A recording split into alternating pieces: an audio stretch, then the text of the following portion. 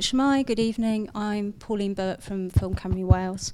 It gives me real pleasure this evening to introduce a incredibly accomplished and talented filmmaker whose works and films have travelled all over the world and won many awards, including this film winning the debut filmmaker award for BAFTA, the Carl Foreman Award, BAFTA Cymru's Best Film and Best Director Award, and it's travelled to San Sebastian, Miami, Bratislava, and many, many more places beyond that.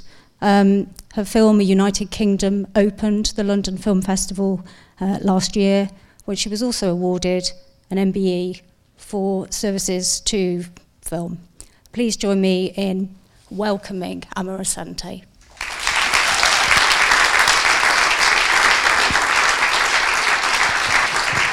Thank you. Thank you.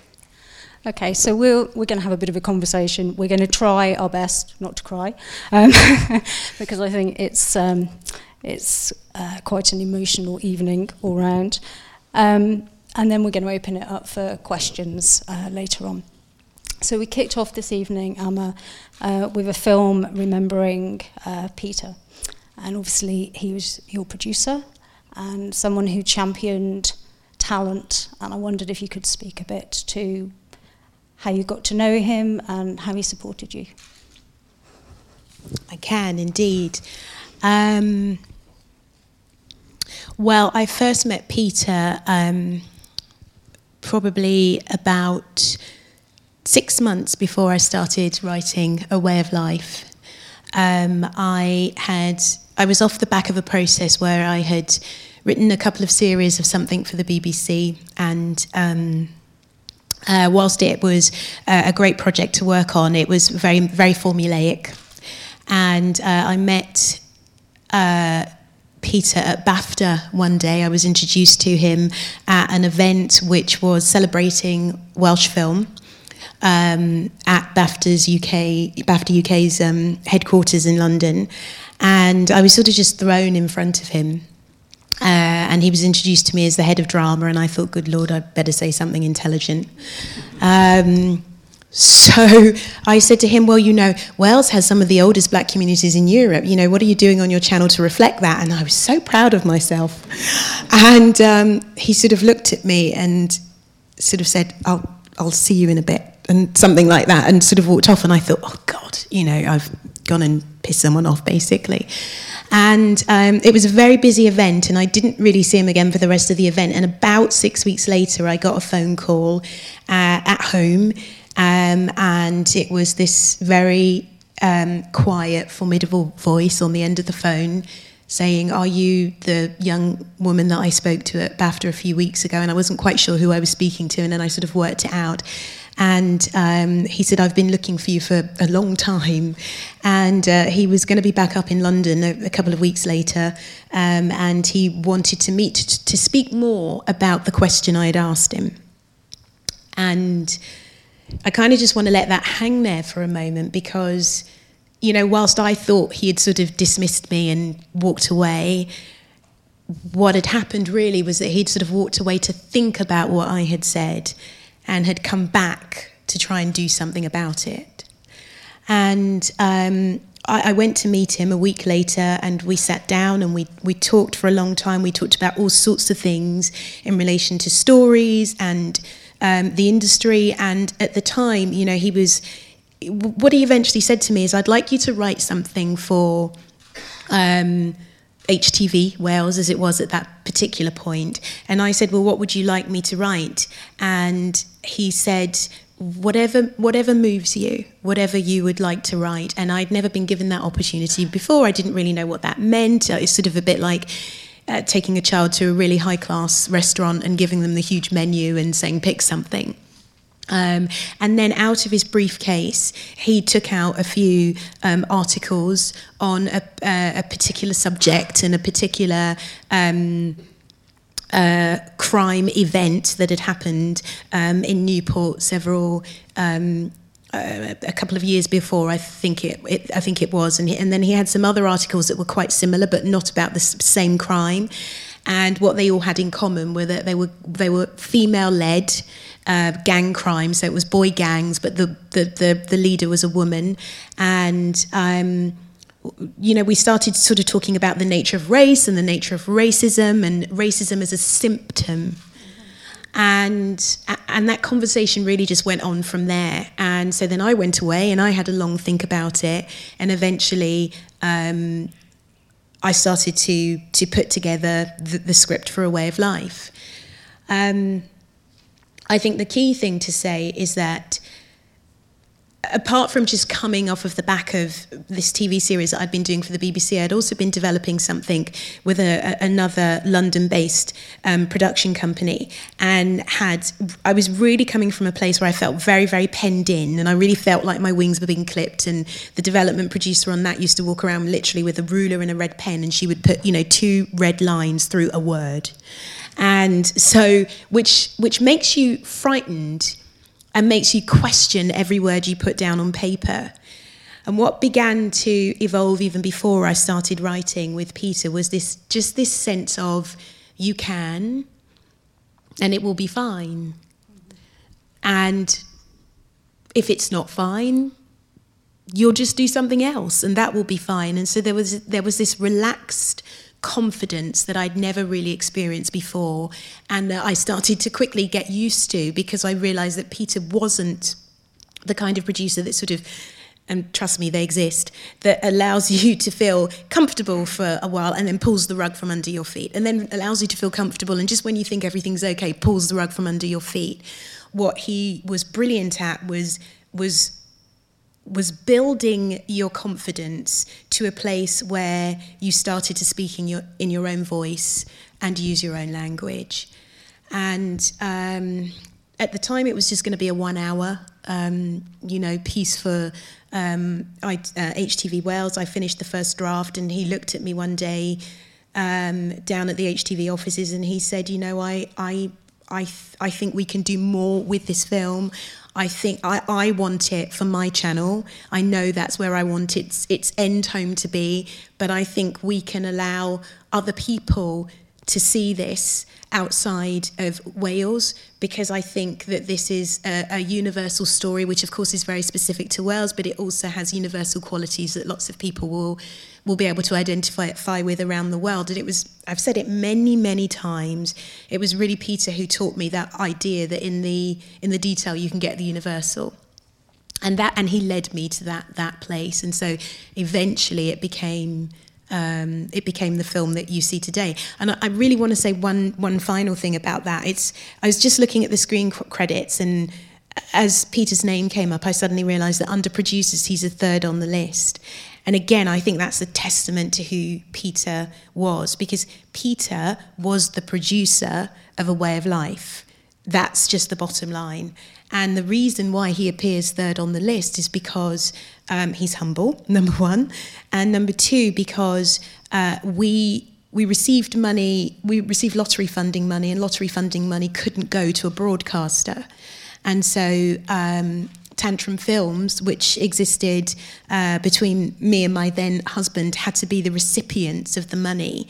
And because I didn't want to produce, I was not a great producer, I'd done it in TV and didn't love it, my partner in that company came on board, and so Peter was the producer of that film. And in any world of real equality or fairness, his name would be first in that list. Thank you for sharing that. I think lots of people in this room will recognise that, the person he was, and also the space that he gave people to find their voice.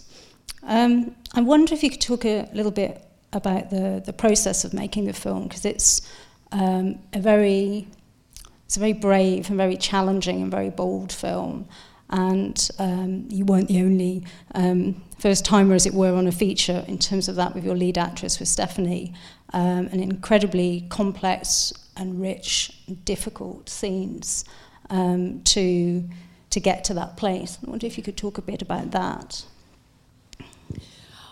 Well, it's interesting because I saw the film again in London for the first time in 10 years, and I saw it on 35mm, and it's very strange. I haven't made another film with which I can that I made long enough ago to have been able to leave it for 10 years before going back and revisiting it. And what struck me was, if I say so myself, what a courageous filmmaker I was then compared to today. And I'm really you will hear Peter's name a lot tonight in this, but I think that's testament to the courage that Peter allowed me. And there were times that I think he was actually nervous about where we were going with the story and what we were doing with the story, but he never once said we mustn't do it. Whenever he became a little bit nervous, he would think about it, we would talk about it, and he would say, no, we must do it. We must keep the authenticity and the honesty. And so I think it was important to, in that authenticity, to face the fear. I think it was important to work with a first-timer like Stephanie, who was incredibly talented, but would bring not just a rawness to the character, but also a believability to it, in the sense that, I was writing about an age that I remembered very well at the time. I've completely forgotten it now. But that time where you're not child anymore, but you're not woman. And it feels like forever when you're in it. But by the time you grow out of it and you look back, you realise it feels like it was 10 minutes in your life. And at the time, Stephanie was that. Stephanie was in a place where, 1 minute you'd put the camera on her and she would be a complete woman. And the next minute you'd put the camera on her and she would be a complete child. And I learned from that, because I've just finished editing a film now where I needed the same thing. And I was very, very lucky to be able to find that in an actress who, again, is able to carry all the layers and the nuance. But normally when you're casting that kind of role, you sort of, in order to deal with the more complex areas of the character, you have to go with somebody older. But then, of course, it's really difficult to create a situation where they unsee things, where they unlearn things, where they don't know what they already know. And with Stephanie, I didn't have to do that. So it was the courage to work with other first-timers. It was the courage to go to places in my own head and acknowledge things about myself, that things that are not comfortable to necessarily acknowledge. I remember doing one interview, I can't remember, I think it was for The Times or maybe The Guardian, where they said, what character do you identify with most? And of course they were obviously expecting me to say, the character of Julie, the half Turkish girl. And of course I said, well, Leanne, she's my lead. And everybody was quite shocked. But the reality is, the question I had to ask myself is, who would I be were I uneducated, excluded, poor, white, living in a world that once had structure, once belonged to community, and had all of that ripped away from it? Who might I be? And Leanne was the answer I came up with. And so to face that isn't easy. And I remember when, many of the cast are here tonight, and Stephanie's just had a baby, a beautiful baby that I saw a couple of hours ago, and that's why she's not here. But when we took the film around the world, I can remember we went to Toronto, and the first screening we did, a man looked at the screen, looked at Stephanie sitting next to him, and got up and left. Immediately after he saw the first scene where the Turkish Cypriot neighbour is attacked.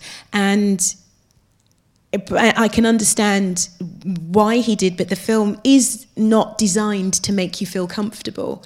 It is designed for us to face our darkest demons, both in terms of who we are as a society and what we as a society are culpable in and facilitate, and who we might be as individuals, but for the grace of God. I think part of the real sophistication of it is the way that, you look at how circumstances impact on the characters and how poverty impacts on the characters. Yeah. So whilst the film has, obviously, race as a sort of thematic and a tool and a lens to look through it, it seems to me to be about social injustice. Absolutely. And, you know, I've been asked many a time, there are lots of similarities or similar themes that people see running through my films. But it's often the surface ones that they pick up on. You know, race is simply a tool to explore exclusion and injustice in many ways. And you know, I've been asked, and actually recently when we screened the film to a sort of a new generation of viewers, if you like, I was asked, you know, what it was like to kind of make a film where there were no black characters. It was completely about race, but there were no black characters. And my answer was because racism is a construct. It's something that we've, you know, if you took out colour, we find religion. When we take out religion, we find something else. And when there's nothing left, we'll go to eye colour, we'll go to hair colour, we'll go to height, we'll go to weight. You know, we'll find something else. And so it's a way to explore who we are as human beings, what we need, and why we need what we need. I think the other thing that struck me about that and about the social injustice aspects of the film is how, I mean, the film came out in 2004? Yeah, 2004-05, yeah. And rewatching it, it feels so resonant for today. I don't know if others felt like that. And I wonder what you feel about that, whether that's a sort of indictment about society or whether you're pleased that it's, you know, stood the test of time, or a combination of those things. It is a combination of those things in a way. You know, of course, there's a large part of me that wishes it had not withstood the test of time. There's a part of me that wishes that it sort of reflected an era and something that we've passed through. But in many ways, you know, when I was making this film, I was expressing a deep, deep concern about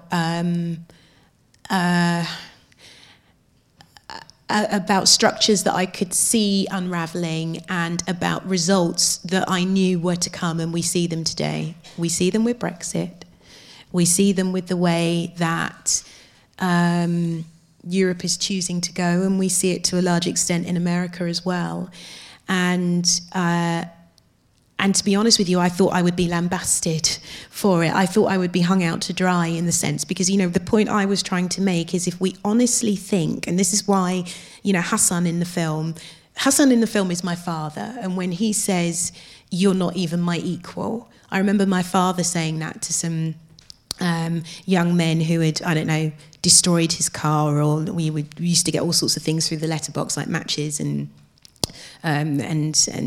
graffiti on our walls and all sorts of things. And I remember my dad telling one of the local boys off, and me thinking, oh God, I'm the one that's going to suffer, because I'm the one that still has to go to school, I'm the one who still has to walk through the streets, I'm the one that's going to get it because my dad has just told one of the local boys that he's not his equal.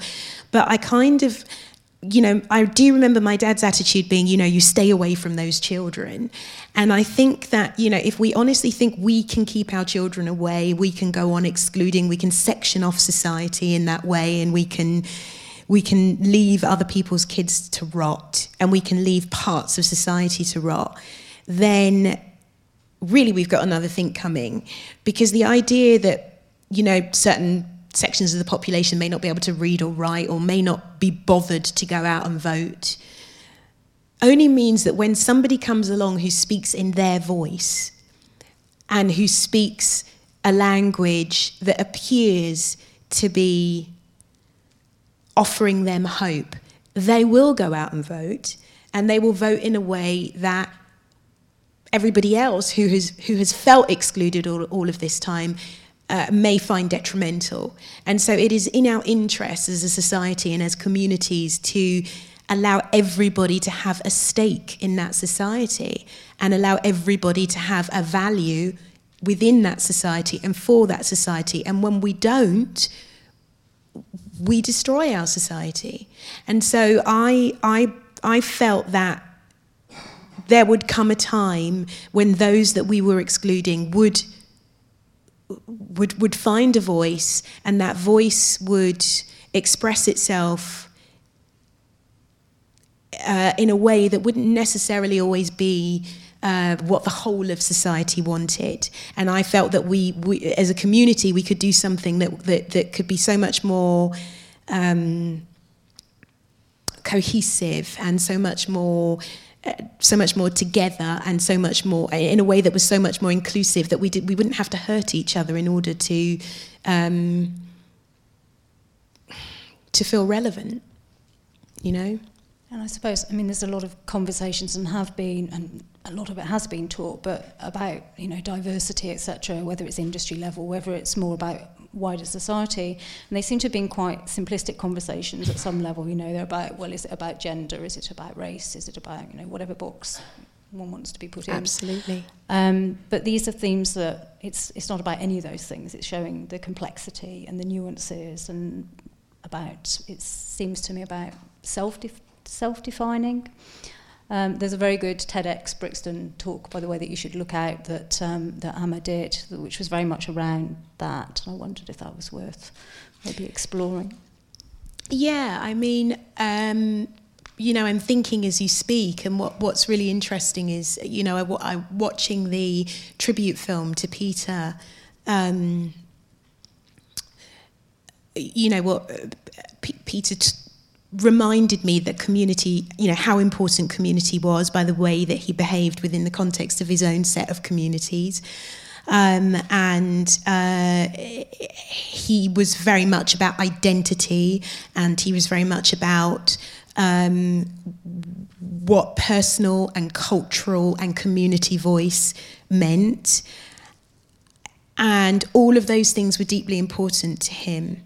But in terms of everything that you've just talked about, in terms of the way that we talk about diversity today, and the way that we simplify it, and the way that we're not even able to talk about intersections in any nuanced way, you know, you only have to go onto Twitter for a moment to see that, you know, the word woman is often not even synonymous with black woman. It doesn't even include, you know, it's almost like black women are a separate entity rather than an entity that is encompassed within the context of women. So intersections are not even, you know, are rarely even discussed within the wider world, and it's only where you get, you know, communities within social media now where where you see these nuances being discussed in any great way. And the reason why I bring Peter up is because, you know, it's very clear that, you know, so many people that we saw in that film were different to me. They were not Welsh. Sorry, they were Welsh. I'm not Welsh.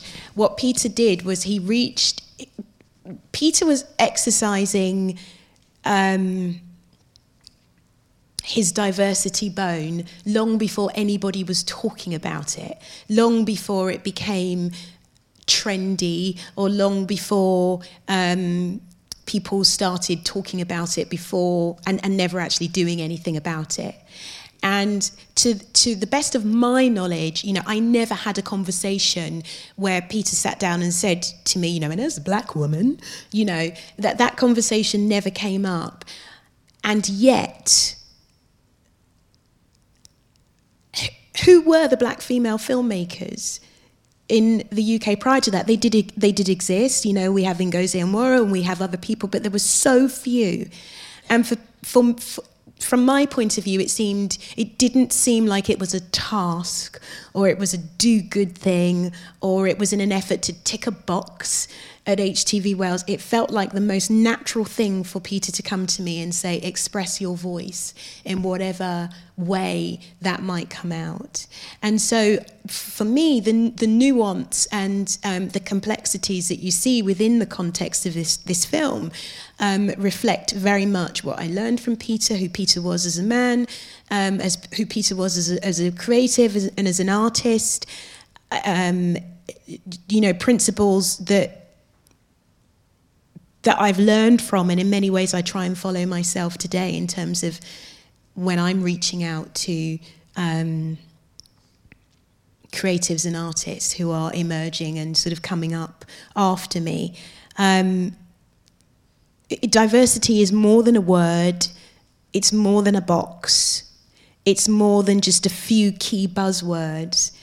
it's in many ways it's an action, and I can't imagine what our industry would be like, our UK industry would be like, if more people felt like Peter. I mean, like the idea that you don't have to sacrifice who you are as a Welsh man to give an opportunity to a black female who is English.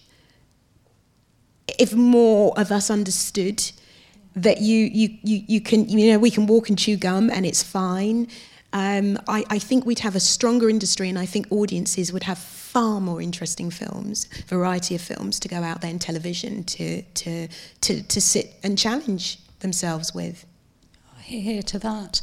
I think almost every day that I spoke to him, he would talk a lot about it's just not only giving voice, but just seeing stories we can relate to, that everybody can relate to. Absolutely. And we spent a lot of time talking about the Valleys communities. Absolutely. Of course, very impoverished communities, but how to celebrate and tell their stories on their terms. Yes. Which was yes. I mean, Peter talked about representation before representation was ever a buzzword in the industry. I mean, it's absolutely everywhere now.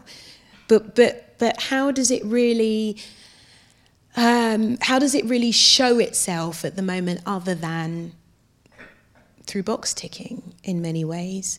And I think it's not useful and it's not helpful in that way. It's useful when it comes from a place of appreciation and understanding. I do remember, and I said this on, during the interview that I did at BAFTA, which was to promote this BAFTA tour, which is that, one of the things that he taught me that has always been so important to me is this idea that the detail matters. And I remember saying to him, I'm worried now that I've made it so detailed that, when we go off to Argentina, they won't know what we're talking about, and they won't understand. It's so specific to a particular world.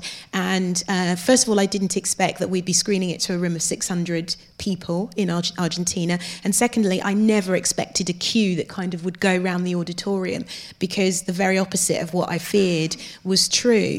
And, I remember having a conversation with Peter about it afterwards, and, he didn't say, I told you so, but he was not in the slightest bit surprised. He was happy and jubilant about it, but not in the slightest bit surprised that they should be able to identify with the work, because he absolutely understood that that if you really, really properly tell the story of an African man in a particular country in Africa and the detail of his life, there is no reason why a Welsh man in the Valley should not be able to identify with that, or woman, in some way, if you really concentrate on the authenticity of that man's life and world.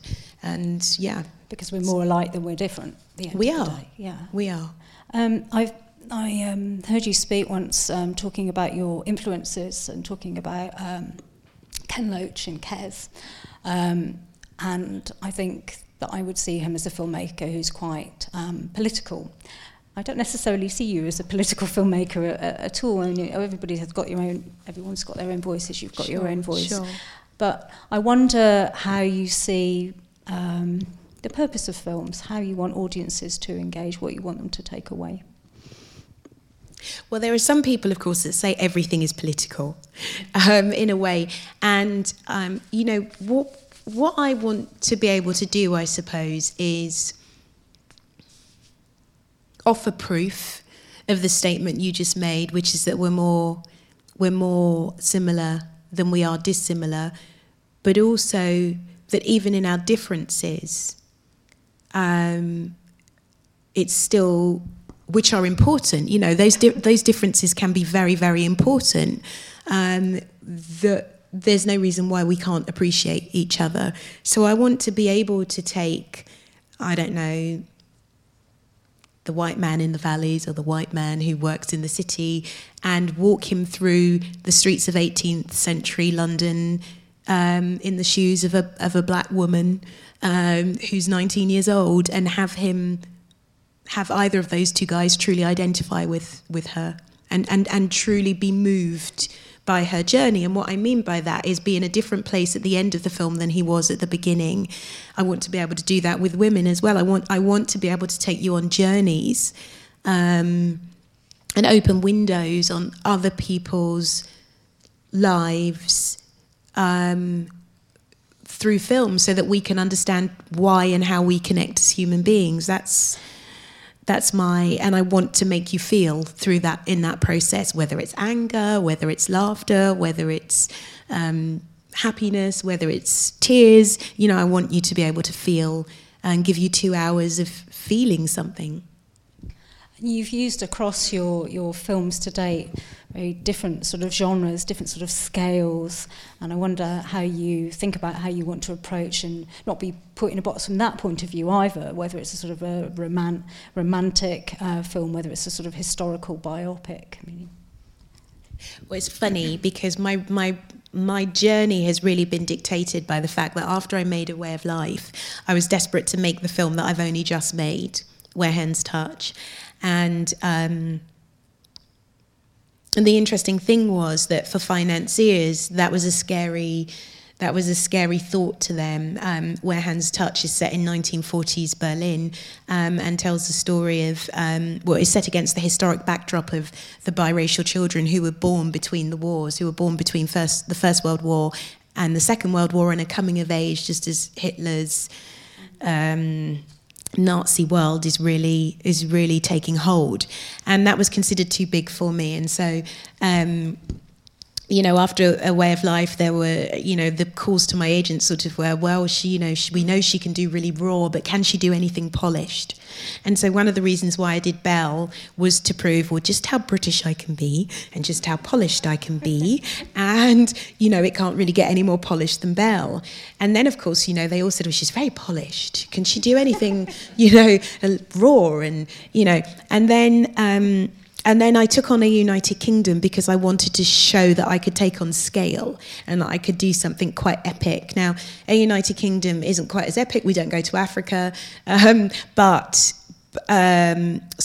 Hens Touch isn't quite as epic as A United Kingdom. But I had to prove myself before I was allowed to be financed in the movie that I'm making today. And that's really what's dictated my journey. And so, with each film, I've tried to prove what I can do with each of my different creative muscles. And I found that I've had to do that as a woman. I've found I've had to do that as a newbie. At what point are you no longer a newbie? And certainly as a woman, you're a newbie for a lot longer than you are as a man, for sure. So, and I've had to prove myself as a person of colour because, as I said in my TED Talk, there just aren't that many filmmakers who come in my shape and flavour. And so there is always a little bit of suspicion as to, what the end product will be that I deliver. And so and that's why in many ways I say, A Way of Life is my most dangerous film to date, because I think the two films that came subsequently were to ensure everybody that I was okay and safe as a filmmaker. And then with Where Hens Touch, I returned to more dangerous ground once again. It's interesting in the same way that perhaps you talked earlier about, finding ways to define yourself. That seems like a kind of industry equivalent of that, industry wanting to kind of dictate what the steps Absolutely. are, what your progress is. Yes. Yeah, yes. Again, I say it in my TED Talk a little bit. I'm married to a Dane, and he's, got blue eyes and he's male and he walks a different pathway to me. Whilst he's walking a pathway, I feel like I'm walking a tightrope most of the time. And so I'm very aware of that question, and it may even be out there today, which is, come on, is it really that difficult? But the really good thing is that the facts don't lie, the statistics don't lie. And the statistics are there for a reason. So the fact is, as I say in my TED Talk, I represent 0.4% of the industry. I don't even make up 1% of the industry. I am the exception that proves the rule in many ways. And so because of that, it has been very important for me to not allow the industry or society to define me, because by the very nature of that point something figure that I represent, the simplest answer always is, you can't. It won't work. Don't do that. You know, you can't make a film with an 18th century character who's black and put her front and centre and have this whole thespian cast of, you know, solid British actors behind her, but make this more or less unknown, you know, actress the heart and soul of the piece.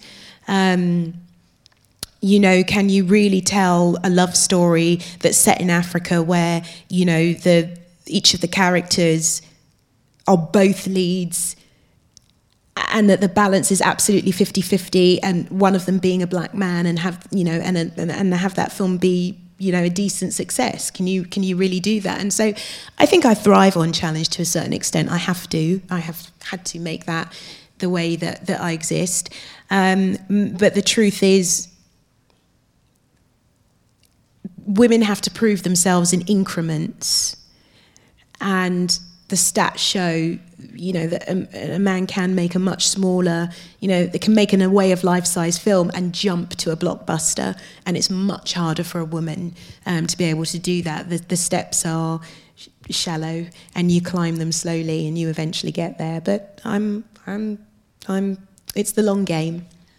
Well, yes, but I also look back and I see you were acting in Grange Hill in, what was that, sort of, was it 84, somewhere around about there?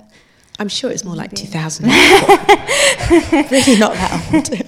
And then for the next credit I see is you lead writing, creating, producing the series Brothers and Sisters for BBC Two. And that doesn't strike me as a small step to do. That feels bold and courageous and incredibly accomplished. So I wonder how incremental it really was, or what do you think might be behind that? Is it confidence, or? Well, I think the truth is that I only recently, I would say in the last 5 years, got to a place where I said I am going to plan what I do, and I'm going to have a plan, and I'm going to move forward according to that plan. Prior to that, sort of things just happened to a certain extent, and I'm not sort of trying to do myself down, but I stopped acting because I wasn't a good actress. I love writing. I believe I'm a fairly decent writer, and was very, very lucky in that I got projects developed. And, you know, my first project was 7 scripts at Channel 4, and it took 3 years to get through those 7 scripts, and what an amazing training ground. But it was never made. You know, at the same time, the BBC commissioned 4 scripts out of me. What a great training ground, but it was never made. But without those 2 development deals, I wouldn't have been able to do Brothers and Sisters. So I think that what's that saying, that luck is actually opportunity meets preparation. And so I think those 2 projects gave me the preparation I needed, so that when the opportunity came along and the BBC said, oh, we need a drama, I was sort of ripe and ready to write something. The producing came into it because I didn't understand that I wanted to direct.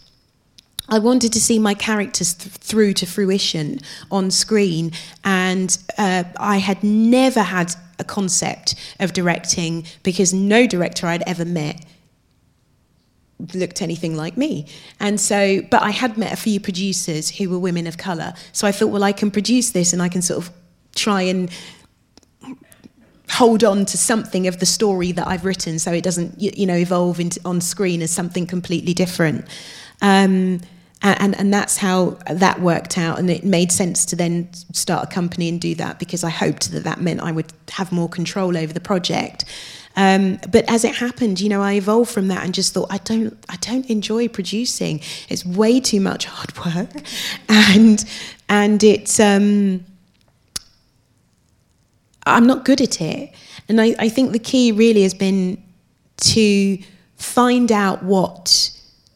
work out what I'm good at, and also what I enjoy, be very honest with myself about what I'm not good at, and and believe that there's somebody out there that I can find who will be better at producing than I will be, and who will believe in me. Now, as it was, sort of Peter found me, but that's what I've tried to do. It wasn't until after A Way of Life, as I say, and then I wanted to make Where Hands Touch, that I thought I'd better get a plan together, because I don't want to leave this film in a drawer. I want to be able to have it meet an audience and come to life. Opportunity meets preparation sounds like a pretty good tip to me. I want to give the audience an opportunity to ask some questions. Does anybody have a question for Amma? At the back.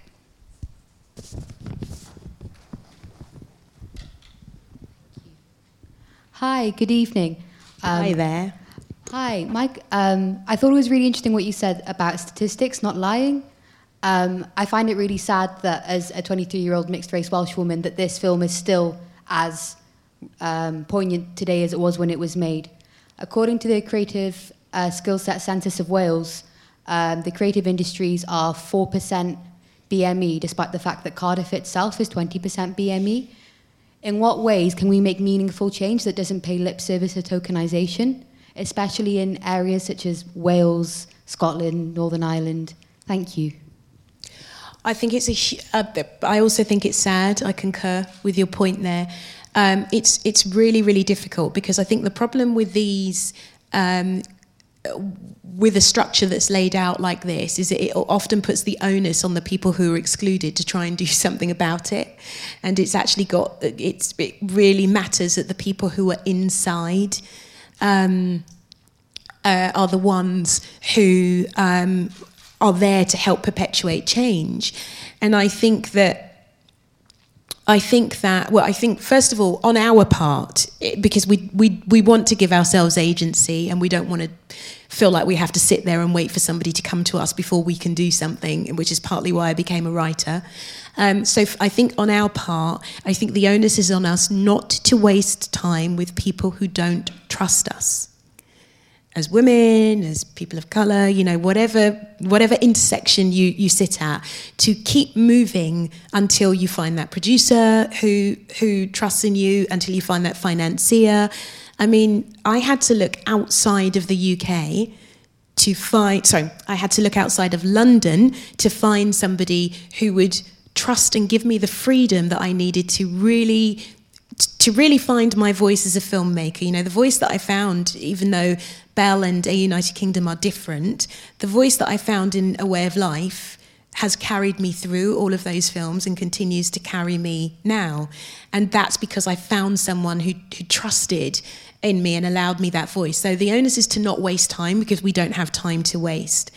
I think that one of the things that I've learned is if you don't shout about your accomplishments, they will be forgotten.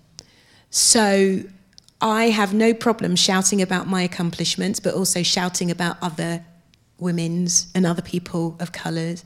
So when we think about what Wonder Woman is doing, it's irrelevant as to whether that's your kind of film or not. That's a woman's film that is showing that there's no reason why films about women by women can't sell.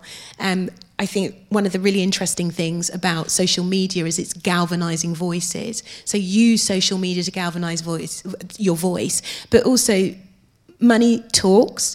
So the fact that Wonder Woman is doing well now means that we're a bit hotter than we were before Wonder Woman. So try our hardest to take advantage of those times and those situations where other women are proving for us that we work. And I think that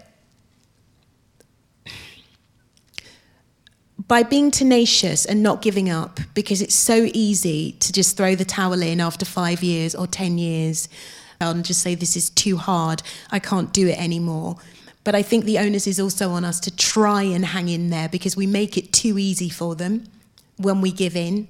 So I think it's about, I don't want to be an activist, but I sort of am. I just want to be a filmmaker. I just want to tell my stories.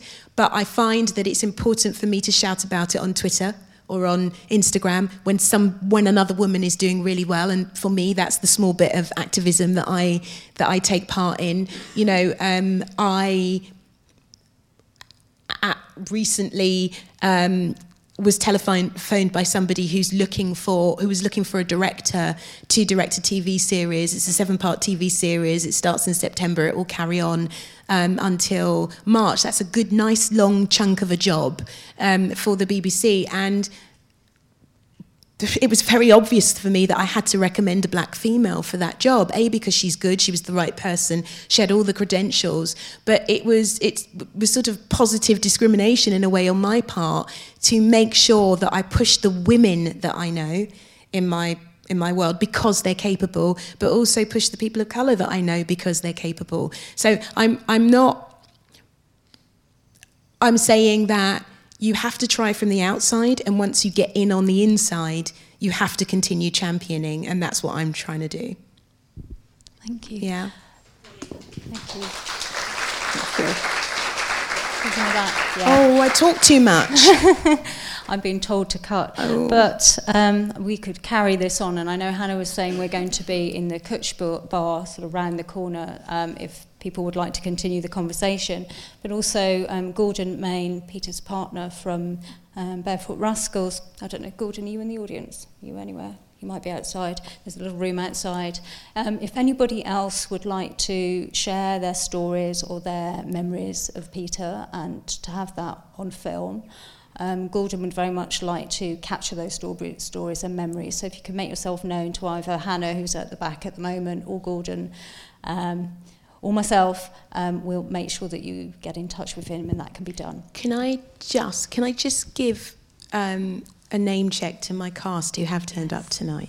Because I know, and my crew as well. I hope I get everybody. So I believe Menir Stout is here. Is Menir here?